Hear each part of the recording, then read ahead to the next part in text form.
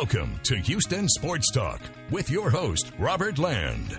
Thanks for checking into the best Houston sports podcast. Robert along with Sports Radio 610's Sean Bijani. And if you're new to the show, welcome to the party. 45 years in journalism between the two of us, over 35 covering sports in the Houston area. And since the Astros pitchers and catchers reported to Florida today, we're going to get to Astros storylines in a bit. So excited about the Astros being back. But Sean, let's start with the Texans, because there was a report that the Texans told coaching candidates who were interviewed that they're taking a quarterback with the second pick. Do I have that right? Yeah. The report came from an article written by DJ Bieniemy, who covers the Texans on the Daily, along with myself and a few others this past season. DJ's really young, smart, bright writer for ESPN. He put out an article, I think it came out this morning or late last night. I can't remember, on ESPN.com, but he cited that according to league sources familiar with the Texans interview process, that the front office told potential coaching candidates it plans on using the number 2 overall pick on a quarterback. Sometimes teams will do this, share that type of information with coaching candidates just to kind of gauge their feel, because, it's something that I don't think a lot of organizations would typically do with candidates. But this being such an important offseason and you having such a high valuable pick such as the Texans, it is important to have those candidates on the same page as you if you're really valuing their opinion and considering them for a job. So maybe not that big of a surprise in terms of the Texans revealing that information, or the real non-surprise is the information that the Texans chose to reveal, according to reports to these candidates. But it was that, and, DJ in this article also, it was kind of like amusing, so you have to look at this from a broad scope. We know a lot of this stuff because we cover this team on the daily. We talk about this team and pay attention to this team and understand this team and the organization on the daily. Whereas you have to look at this kind of like from an outside looking in. This is from a national sort of narrative, if you will. So it's a lot of information that you already know.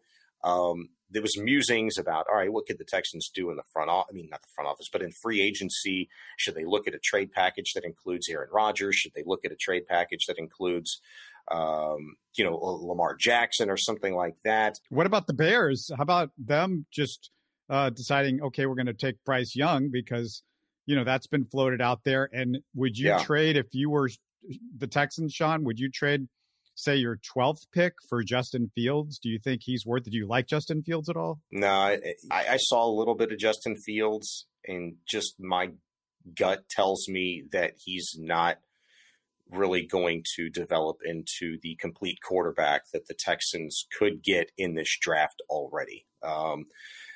Justin Fields turned out to be an okay guy for the Chicago Bears this year, but let's be honest. I mean, the Chicago Bears weren't a very good football team. They weren't a very good, offense either, to be honest with you. Sure, they put up some points, they racked up yards, but, at what expense? I mean, Fields was running his butt off for much of the season once they kind of figured it out offensively, like, okay, well, this guy's not a very good passer. We can't be a pass-first team. We're going to have to try to move the chains in other ways, get a little bit more creative. So that offensive line, though, is not good. And Justin Fields and C.J. Stroud, very similar. They come from the same background, same criticisms of both guys. If you like C.J. Stroud, could you like Justin? I mean, that's the question is, do you think he's that much better than Justin Fields that you would go, okay, we're going to take C.J. Stroud here at number 2, where you could take one of the best defensive ends at number 2 and then still get Justin Fields at number 12. Yeah, I could still be sold a little bit more on C.J. Stroud, to be quite honest with you. I mean, at this point, from my understanding of watching football and the things to look for and stuff like that. I mean, look, I'm not an expert talent evaluator. I watch C.J. Stroud play and I see a lot of really good things. But then I see some things that kind of bother me in terms of decision-making and, his passes kind of sailing on guys and, forcing some balls here and there, or in really some cases this year, I'd have to go back and watch again, but I just remember making a note of my gut reaction in some of these games that I watched. It's like, I wish he would have taken more chances. I wish I would have seen him attempt more like NFL type throws, if that makes sense. Maybe try to fit some balls into some tighter windows. But is he trusting his receivers? Are the receivers running, wrong routes? Is he just trying to take care of the ball? Is it just unnecessary, just based on what their offense is?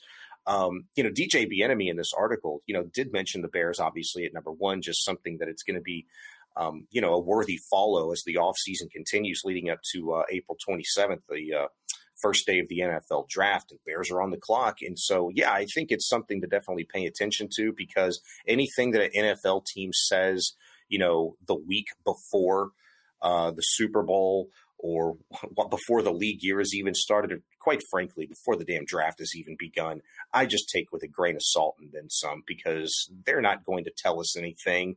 There's nothing in it for anybody, especially a particular organization, to divulge any information. Yeah, I'm going to get to that in a second, but just a reminder, the best way to support us is subscribe and comment on YouTube. You can listen to us on the run, as always, by subscribing on your favorite podcast app. But Sean, I just feel like they might have told coaches, hey, we're strongly thinking about picking a quarterback at number 2 or early in this draft.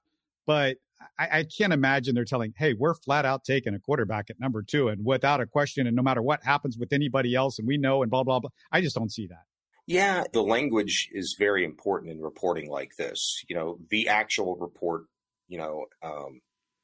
from DJ Bieniemy is that it told coaching candidates it plans on using the number 2 overall pick on a quarterback. Breaking news, but everybody can look at this Texans roster and situation and see that it needs a quarterback. And if history tells us or has taught us anything, it is that a team in this position will take a quarterback. When there is more than one guy that possesses the potential or has a high ceiling to be good to very good at the next level, and you have the number 2 overall pick and you're looking for a franchise guy, you're going to take a quarterback. Now, it may not be at number 2 at the end of the day. It could be at number 12. It could be at 18 if they decide to trade back a little bit and maybe take a receiver, late first round, and maybe use a pick on a quarterback in the second round or something like that. Who knows how this draft really shakes out? I love how we talk about these things as like a mathematical equation. Like there's only one way to do it. There's only one answer. We know better than that over the course of the last, forever. It's the NFL draft. It's a crapshoot. Yeah, no question about it. And just if anybody missed it, go back and listen to our last 2 shows, because I had a Dolphins insider, Sam Marcoux, give some fascinating insight into Texans defensive coordinator Matt Burke's time as a DC with the Dolphins a few years ago. We had talked about that a couple of shows ago, but you need to listen to what this Dolphins insider had to say. And I also spoke with a 49ers insider, Tracy Sandler, about DeMeco, new OC Bobby Slowick, because we are 49ers South now, and a couple of 49ers free agents the Texans might zero in on. And Sean, we're not far from free agency, and it'd be a huge deal if they could grab 49ers center Jake Brendel. That was one of the names that I brought up. He only started for a year in Frisco, but man, how much could a good center who's familiar with this offense help a team that desperately needs some cohesion in the middle of that offensive line? It means everything. You take into account your bookends, your left and right tackle. Presumably those guys aren't going to go anywhere. They're probably going to get extensions, probably Laramie first, Titus second. And then that is, the most important thing right now on this Texans offensive line is nailing down that center. You'd like to have a good, smart, tough, veteran NFL guy to come in here that, sure, is familiar with this type of offense, the run zone blocking scheme. We saw a couple of different blocking schemes under the Kubiak regime. Obviously, a very similar offense with the Shanahan. He stems from that tree as well, but they employed both zone and gap blocking systems. If you can get a great, durable, knowledgeable veteran center in here, I mean, that's a game changer for this Texans offensive line, Robert, who hasn't seen, the quality and really consistency in that offensive line since, let's go back to the days when you had Wade Smith at left guard and you had Dwayne Brown at left tackle. But remember the big But remember, the big difference in that offensive line was made, I believe, when they traded for Chris Myers from the Broncos, because Alex Gibbs wanted a zone blocker guy that he was familiar with, and Myers was a game changer, I think, for making that zone scheme work. He was huge. Chris Myers and Mike Brazel, who was their right guard here for a couple of years, it was probably the most consistent and one of the more quality offensive lines in the entire NFL during that time. It was just unfortunate that the Texans, under Rick Smith, who was GM at the time, didn't do everything they possibly could to retain that offensive line. Eric ends up going, I think, to Cincinnati, and they lost Mike Brazel to somebody. Chris Myers, I don't know where he ended up going to. I felt like he stayed in the AFC South for a couple of years. Dwayne Brown, goes up to Seattle. And Wade Smith retires, I think, unless he went somewhere else before he called it quits. But, I mean, it was just as good as it was and as fast as that seemed to kind of come together, it vanished. You lost it. But we've seen how vital, how important a great offensive line is to the success of an offense. And that was, the Texans' kind of heyday when they had their run game cooking, when they were the most well-rounded Texans offense probably that we'd ever seen here in the last 21, 22 years. It also helped to have a little guy named Arian Foster 100%. Offensive line. He was pretty good. And I'm going to throw a couple other names out there in free agency, both considered in the top 40 available free agents in the NFL right now. Guards Ben Powers and Nate Davis. Powers, Sean, he's only 26 years old. And check this out. He gave up 1 quarterback hit and 0 sacks this past season with the Ravens. He had the second best pass rating among guards in the NFL. Only committed 1 penalty. He's not the best run blocker, but still solid, and his expertise is kind of good opposite Kenyon Green, who can handle more of the run blocking, but's got a little bit weaker pass blocker. So it gives you good balance. And then Nate Davis would be a double coup because he plays for the Titans. So you weaken a division rival. Davis is the opposite of Powers. He's a better run blocker. The only concern with him is injuries, Sean. He's missed 8 games over the last 2 years, but signing either Powers or Davis would be a massive upgrade. Yeah, 100%. The question is can the Texans really afford them? And where do they place the value in terms of guys or position groups they're going to be looking to spend the most money? I would say this about the affording them. I like going after the position of center or guard as opposed to some of the other positions, because I think it's one of the cheaper positions, and you can actually maybe take the most advantage of the free agent money that you have available by going after a center and guard. And the other thing about those two positions is it's such a chain reaction to your entire offense to improve those particular positions. And I don't think the 49ers can afford to spend a whole lot of money, as I talked about with Tracy yesterday, because, they just don't have a lot of money available. And I think that's going to be a little bit of a factor for the Titans. I mean, I'm hearing things that Davis is as good as gone for them. And Powers is, they've got a lot of good offensive linemen.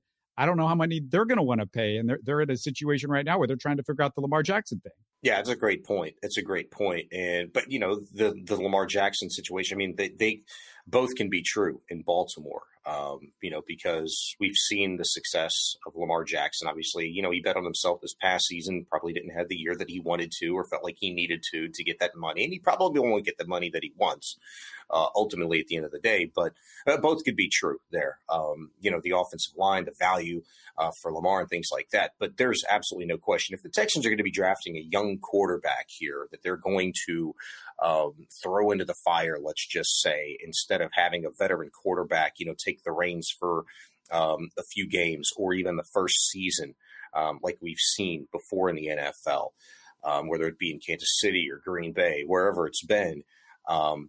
If you're going to throw that young guy into the fire, you need to build the best possible offensive line around him, because you've already got a really good running back in-house. And they very well might have a second if they draft one in the second round or at some point in this draft. Maybe it's Bijan. I know a lot of people want Bijan Robinson to be that guy for the Texans. I would certainly love it.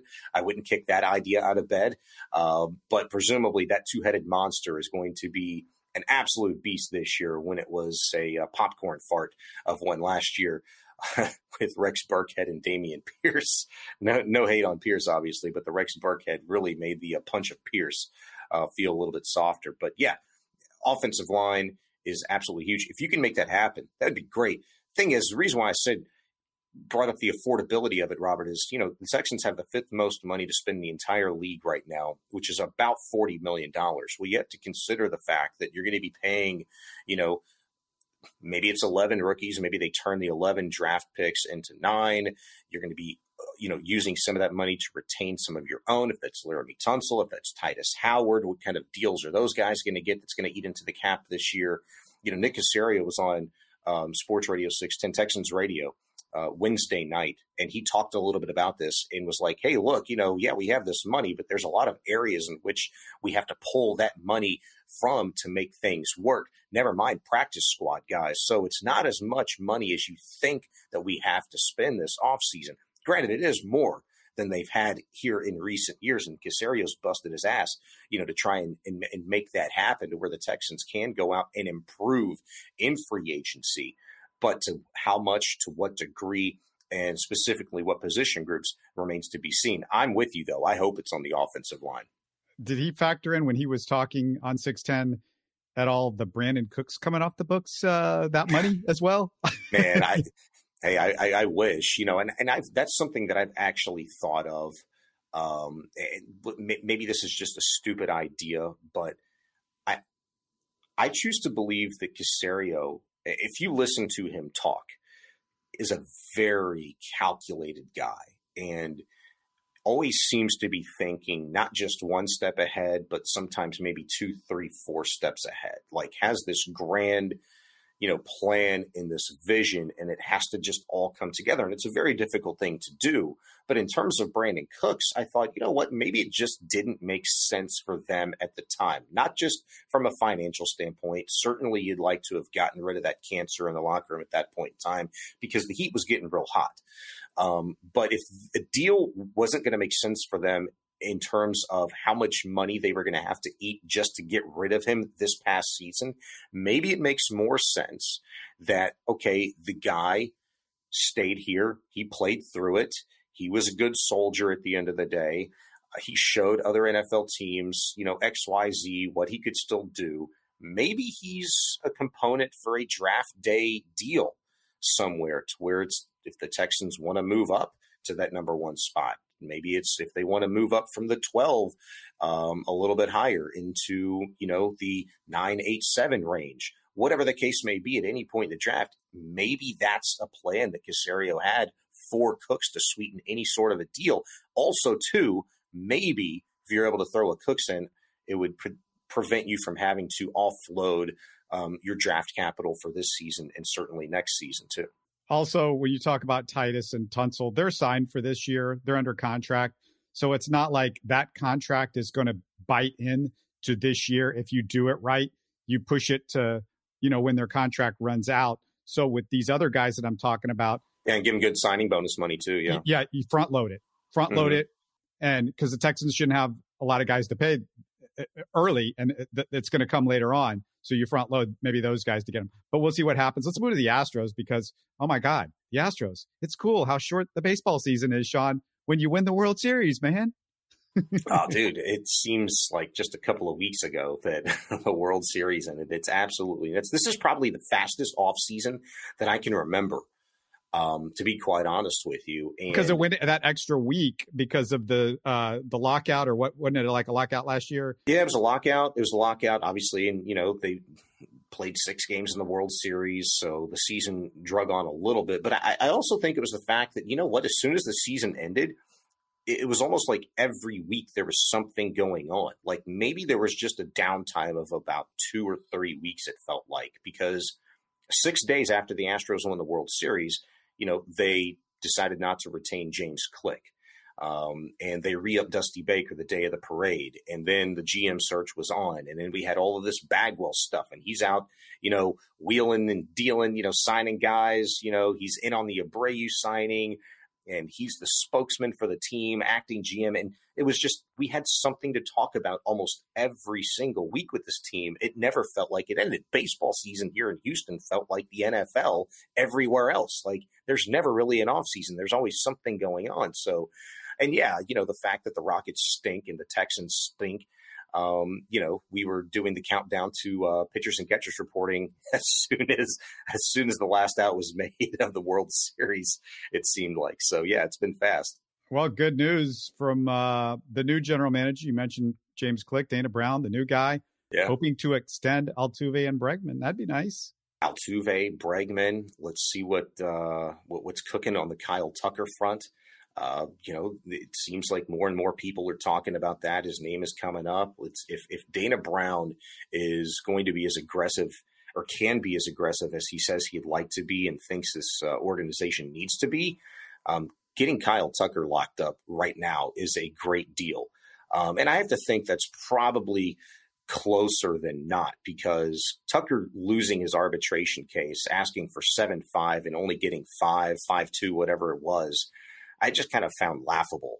But then I started to sit back and think about it. It's like, you know what? Like, if it's here, and I believe that it will be, he's going to recoup that money tenfold at some point. He is going to get that deal that he deserves for a guy that has been one of the best right fielders in all of baseball, both from a fielding standpoint and from an offensive production standpoint.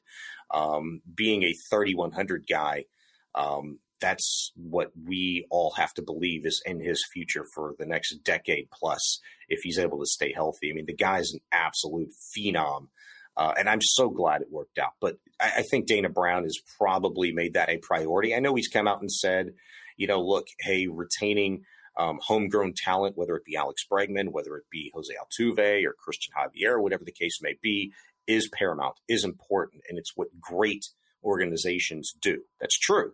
And Kyle Tucker's one of them. So I fully anticipate him to get a deal done with Kyle Tucker. Is it going to be before the season? That would be awesome, just to kind of put that one away and focus on some other things. Yeah. And who knows? Who knows? I mean, maybe Tucker, he's been a 3,100 guy, I think, on average for the last couple of years. He's entering year 4 of his time in Major League Baseball, 268 hitter. I think this guy's translates to the type of plate appearances that he has, Robert. I think it translates into him being more of a 280 kind of guy, a slightly better on base guy than he has been just in his first 3 years. I think he's going to be a great, great player for a long time. All right. I know one of the things you wanted to get into was the Astros' depth, and their bench guys could potentially be David Hensley, Mauricio Dubon, Michael Brantley, Jake Myers, either Corey Lee or Johnner Diaz, and maybe JJ Medijevich. But frankly, if there's any concern about it, I just don't have it, because we didn't have Brantley most of last year. Dubon is Dubon, so I'm not excited, but we won the World Series with a lot of Dubon last year. And I like Hensley over Aledmys Diaz as a hitter, Sean, and Medijevich, a little potential. Myers, not thrilled with him, but unfortunately Pedro Leon's development and injuries have taken him out as the guy I was hoping would supplant Myers. But for the most part, I like the depth. I'm looking at this as like 4 guys, really, in terms of depth. I like a David Hensley. I like a Mauricio Dubon. I'm looking at Johnner Diaz, but I have to throw in a Michael Brantley there too, because we don't really know how that dynamic's going to work between him, Jordan, platooning, left field, DH, and that situation. I think it'll work just fine, but load management's very important. So that's kind of why I'll throw Michael Brantley in there as well. But if you look at Hensley, Dubon, Johnner Diaz, and Michael Brantley, from a depth and quality of depth standpoint, there's still some question marks there with Dubon. There's a big, huge question mark there with David Hensley, because, 2 years ago, you felt pretty darn good about Jake Myers, after that, extended cup of coffee that he had towards the end of the season with the Astros, where the guy was showing like, man, he has a great arm. He's got a great glove. He can hit really well, and he's hitting in big situations at the plate. Gets hurt in the postseason, with the shoulder crashing into the outfield wall. And when he comes back, he was just a shell of himself. I mean, the guy didn't look like even a quad A player. He's just a minor league ball player. He can't play at this level. Sure, he was up at the big club, gets a World Series ring, fantastic, but it's a different year. And I need to see more from a guy like David Hensley, who, He was really good off of the bench in some key spots this last postseason and in the regular season as well for the Astros. But let's see what he looks like, up with the big club for a full season. I think Yainer Diaz, who came into, spring training when pitchers and catchers reported just the other day, was it yesterday, 2 days ago? Diaz looking really good, body type wise. By the way, Maldonado apparently has shed 17 pounds. Corey Lee has put on like 17, 18, 20 pounds, whatever the report was. So I think there's some real competition going on there. Can Corey Lee talk to Bryce Young and see maybe he could come up with a plan for Bryce Young? Oh, yeah, right. I don't know. Like, did he get taller? Because I think people would sacrifice like the weight if they just knew Bryce Young was like 6'2", because the weight would come. If you get the frame, the weight's going to come, right? That's a good point, though. And by the way, Bryce Young doesn't need to take any more pictures with Mina Kimes, who's short as hell. I don't believe she was wearing 4-inch heels, though. I've seen her walk the concourse at Texan games in heels, and it's not the most graceful thing ever, but friend of the show, Mina Kimes, too. She's former guest on Houston Sports Talk. Hey, yeah. I am not worried about David Hensley because his whole, if you look at his whole records throughout the minor leagues, the thing that he did better than Aledmys Diaz and why I think he's going to just be better hitter overall. Aledmys Diaz can probably play a lot more positions and play the positions better in the infield, so you will miss that. Dubon's going to have to sort of make up for that with what he does.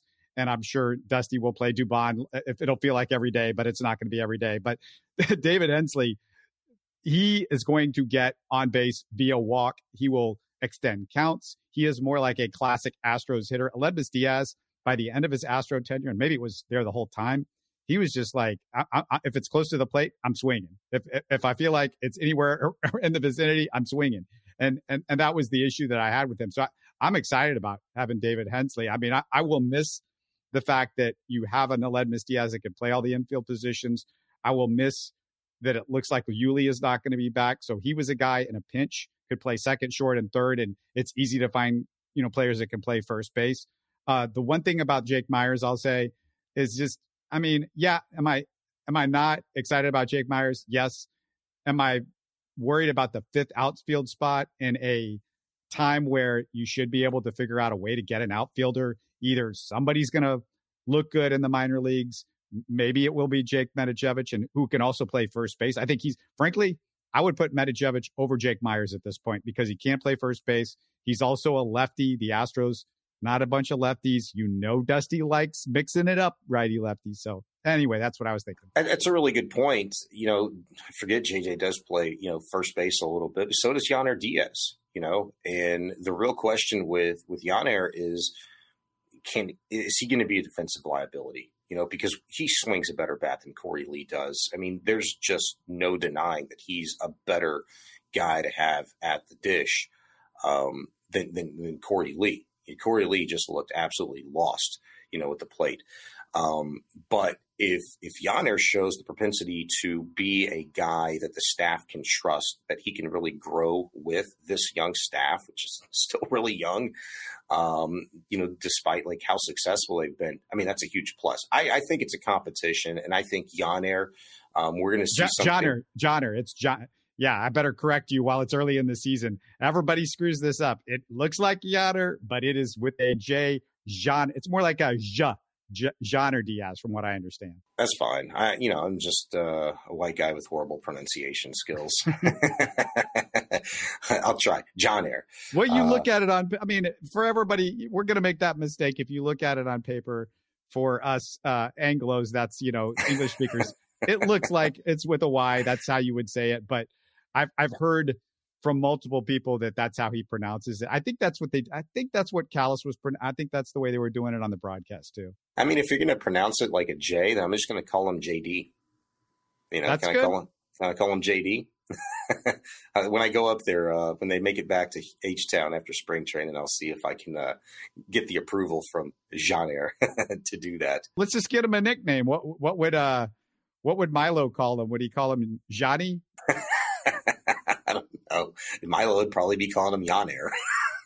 Yainer, Pally. He would add an E to everybody though. BG, Baggy, it was just, that was his nickname, was just add a add a Y or an E or whatever at the Dizzy. Screw Diaz. We'll call him Dizzy. I like that.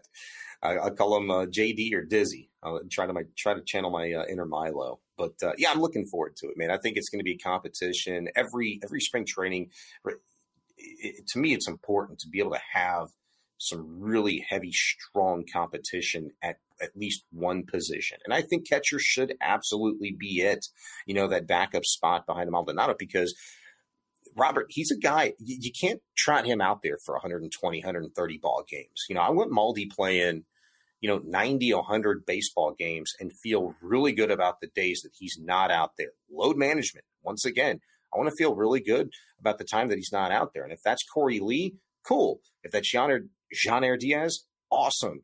I'd prefer it to be him, a guy that doesn't strike out a ton in the minor leagues. Just remember last year that Jason Castro was the backup for most of the year. He was a disaster. There are trade deadline things that can happen later in the season, and that's where it really matters, and that's where you can really improve that spot. Sure. Man, you talk about trade deadline. Let's play this game real quick.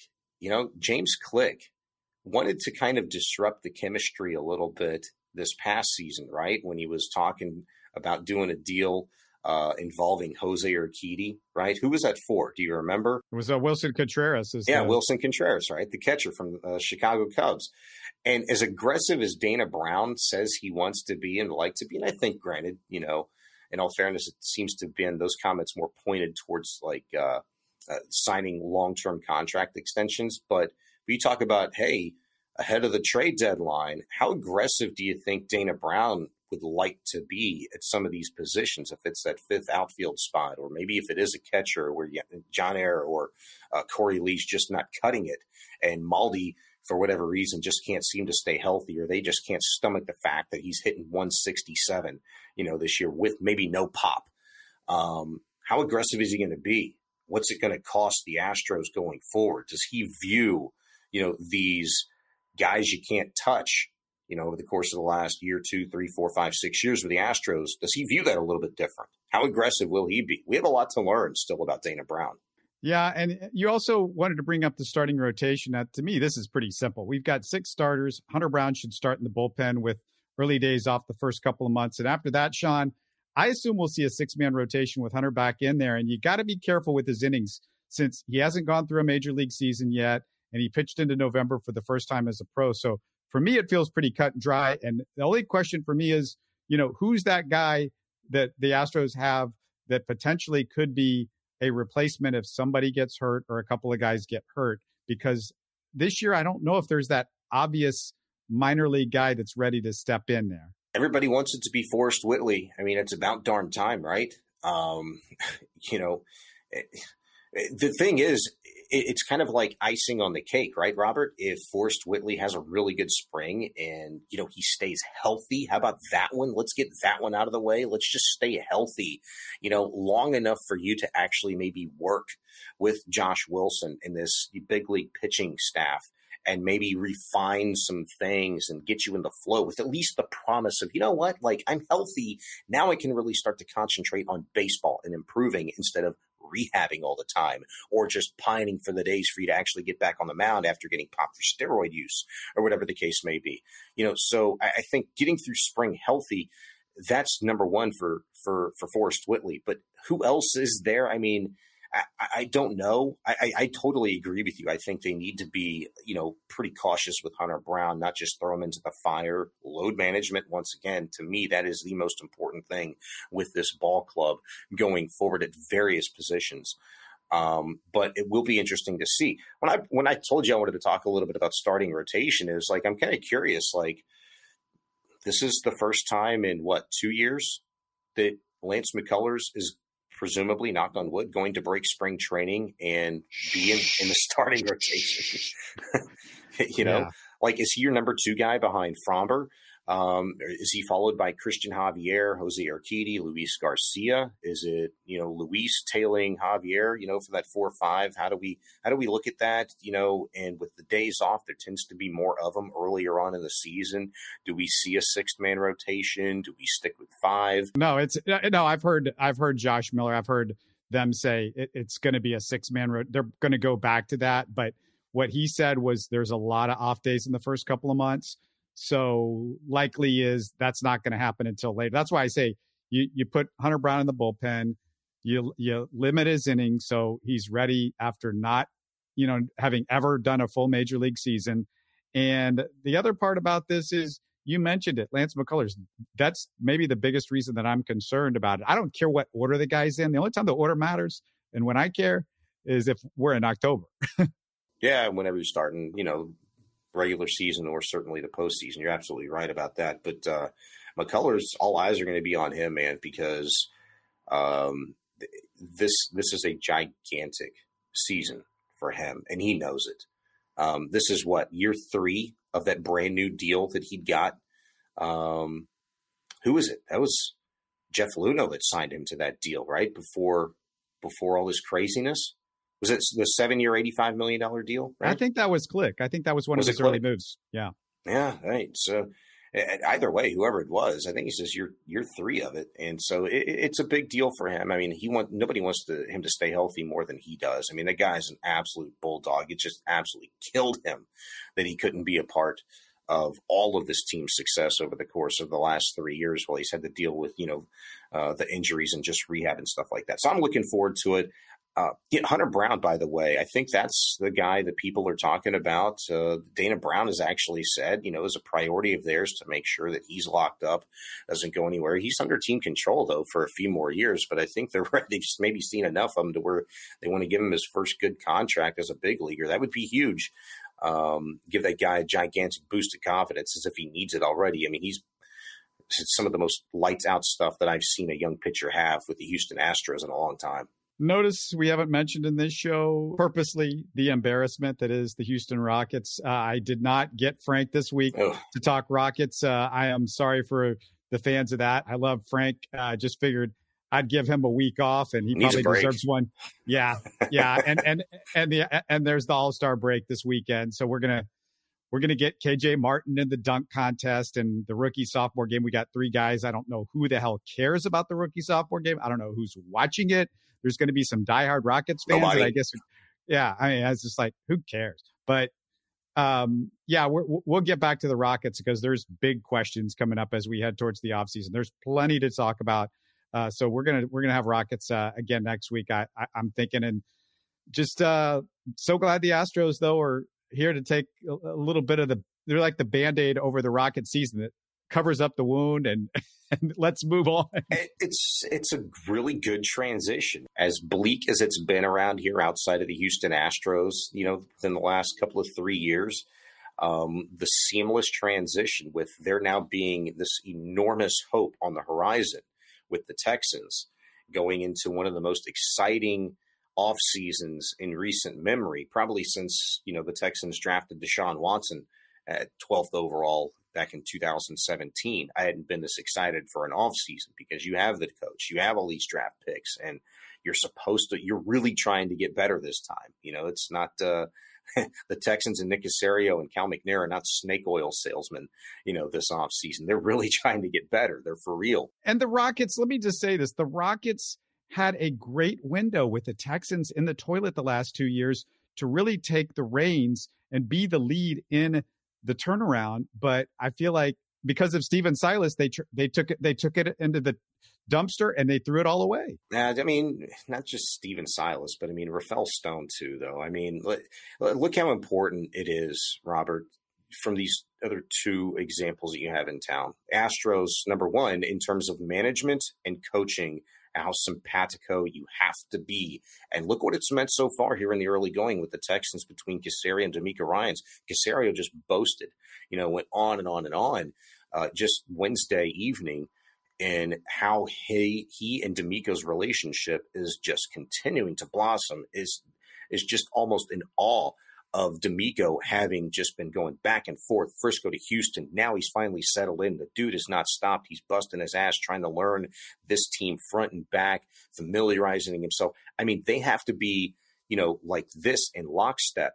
And it does not seem like that at all with the Houston Rockets, because it's not, because they don't want it to be. This is a tank year, and within tanks, there's going to be dysfunction. And in no way, shape, or form is Rafael Stone and Steven Silas trying to go grab a beer after a game one day. They probably hate each other's guts. And Stone has overstepped his bounds. And I think his days, too, like Silas's, should be numbered. Yeah, when I talk about Silas, I am talking about Stone, because obviously Silas did not hire himself. He was hired by somebody. Yeah. And of course, that is Rafael Stone. And, I think with the Rockets, it's just, what's ashamed is I feel like if they don't get Wemby or Scoot, it's big trouble. It's big trouble, because now trying to pull yourself out of this with just a new coach and what guys are going to want to come here. We'll see if the Harden thing happens, but who's going to want to come here, and how much you're going to have to give up in draft capital to get somebody to come here if you can't get guys that are just like wanting to come. It's a whole mess, but I just, it's just so good. I think people are excited about the Texans again. And I mean, it's amazing, Sean. It's just what a difference a coach can make. Just one guy. Yeah. I didn't say this with you, but I said it on Sports Radio 610 probably about a month ago, when one of the callers, who's a regular, called in and had this take, one of many, and was like, you know what? Bring a coach in and that'll put butts in seats. Bring the right coach in and that'll put butts in seats. And everything you said, it was great except for that. I was like, hold on. A coach will not put butts in seats, just period. You know what? Like, the Texans could theoretically have a middling draft class. Like, they could grade out horribly in this draft. Let's just say number 2, they get like Will Anderson. And at 12, they go wide receiver. And they get Will Levis, like, in the 3rd round or something, right? He just drops. They get a Levis. And their draft grade's like a C. That place on Sunday in September is going to be freaking stacked, because you've got DeMeco and you've got the staff and you've got the Shanahan game plan. You've got the playbook and you've got new players and presumably better players to some degree, even though you think, man, we should have got Stroud, or we should have made a play for Young, or we should have got Carter instead, or man, we should have taken a flyer on Richardson at 12, whatever the case may be. Man, we should have got that free agent. No, there's still going to be butts in seats because DeMeco's been so impactful. There will be butts in seats until 2 or 3 games in, and it looks like it's Lovie Smith's coaching that's out there. That's all that matters. And bringing this whole thing all together at the end, I just got to say, there are occasionally people that are like, well, can you guys split out the Rockets stuff and the Astros? And I do that with guests occasionally, and we'll have just I get Frank every week just to talk Rockets. And I know there are people that listen to me and go, well, I'm not interested in this team, or I'm not interested in that team. The reason I do what I do, the reason I've made this Houston Sports Talk, is because sometimes teams are going to be down. And we've seen it in Houston. And who wants to talk about the Rockets 365 days a year, or the Texans 365 days a year when they're in trash? And for me, this is Houston Sports Talk. I'm from Houston. In my day, you rooted for all the teams. And it didn't matter, if you were a little bit more of one fan or another, but you wanted all the teams to win. And whoever was winning was the team that you were excited about. And like, I want to hear more about that team. So keep that in mind. I think there are people out there that like, oh, I don't get what you're doing. And I'm like, no, I'm doing, this is called sports radio in Houston for the last 40 to 50 years. It's not just the people that you're talking with or that you hear from. That's all over the place. We hear the same thing from a text line at the radio station. We get the same type of phone calls. We get the same type of reaction on social media, Facebook, Insta, Twitter, you name it. And Twitter's the worst. But I mean, that breeds honesty. And I would just say this, like, that's part of the problem, like, with the national narrative of Houston fan, is that you only want to hear and talk about your team when they're good. It's like, you're either a fan or you're not, man. It's like, you couldn't cut it in Chicago. You couldn't cut it in Cleveland. You couldn't cut it in Philly. I mean, look at Cincinnati. Jeez, come on. Like, you couldn't cut it in a lot of other, mid to major markets in this country because they've got all the major sports too, but you know what? They suck, and we're just 5-6 years removed from thinking we were entering the golden era of Houston sports when Watson was quarterback, when the Rockets were pushing the Warriors in the Western Conference Finals and got a hamstring close, to go into the NBA Finals, # Chris Paul, and the Astros starting this dynasty that they're still in the midst of. And, the one common denominator is the Astros. But, man, you're either a fan or you're not. You got to talk about your team if they're doing well or if they're stinking up the joint. Like, that's Houston sports. And I would just say it's Houston sports talk. Our job is to kind of keep you informed about everything that's going on. And even if your team stinks and you don't want them to, we're talking about the things and the process and maybe reasons why they're not going to stink for very much longer. What they could be doing to improve, like the Rockets. And so I think, we're a couple of years removed, Robert, from really, opening that door back up to the promise of a golden era in Houston sports again, where all three of these major franchises are flourishing once again. We may not be talking about the Houston Astros in the same fashion that we are right now today, but they're not going anywhere anytime soon. Yeah, I don't know what's going to happen with the Rockets, but the Texans look like they're going in the right direction. But the main thing is, I don't know how many of my Rockets people are listening to this, but if you are, big old salute to the Rockets fans in Houston, because it is trash to watch. It's hard to watch. And there's still a ton of people on Rockets Twitter that are keeping up with this. And I will say, with all due respect to Texans fans, there is not the passion over the last couple of years that there's been with the Rockets fans on with what they're doing. And I understand it to a degree, but I also just have to give the Rockets fans credit because they are leaning into the rebuild. They believe in it. They believe in these guys. They still are believers in a lot of these guys that I'm sort of on the fence on it with some of them at the moment. But they've hung in there as good as you can imagine. Some of that's called desperation too. I think for as loyal as Rocket fans, the Hardos have been here the last 3 years. It's because I don't think the rebuild should have taken this long. They should be better. They've gone all in, and it's going to be interesting looking at this organization going forward if, in fact, they don't get Scoot or they don't get Wemby, because at that point in time, your ass can't tank again. You got to go.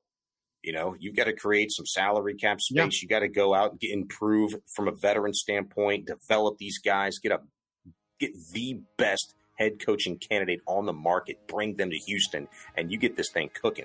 And not one of those things that I'd mentioned includes freaking the beard, James Harden. You can keep his ass in Philly. He can go somewhere else, but he can't come back to Houston. Well, he might, so be prepared. Thanks a lot, Sean. We'll do it again on Monday, man. Yes, sir. Always enjoyed it, man. You're listening to Houston Sports Talk. Hey, don't forget to support us by subscribing and commenting on YouTube. You can always listen to us on Spotify, Apple, or your favorite podcast app. Tell your friends about us and share our show links on social media. Spread the word, everybody. Thanks for listening.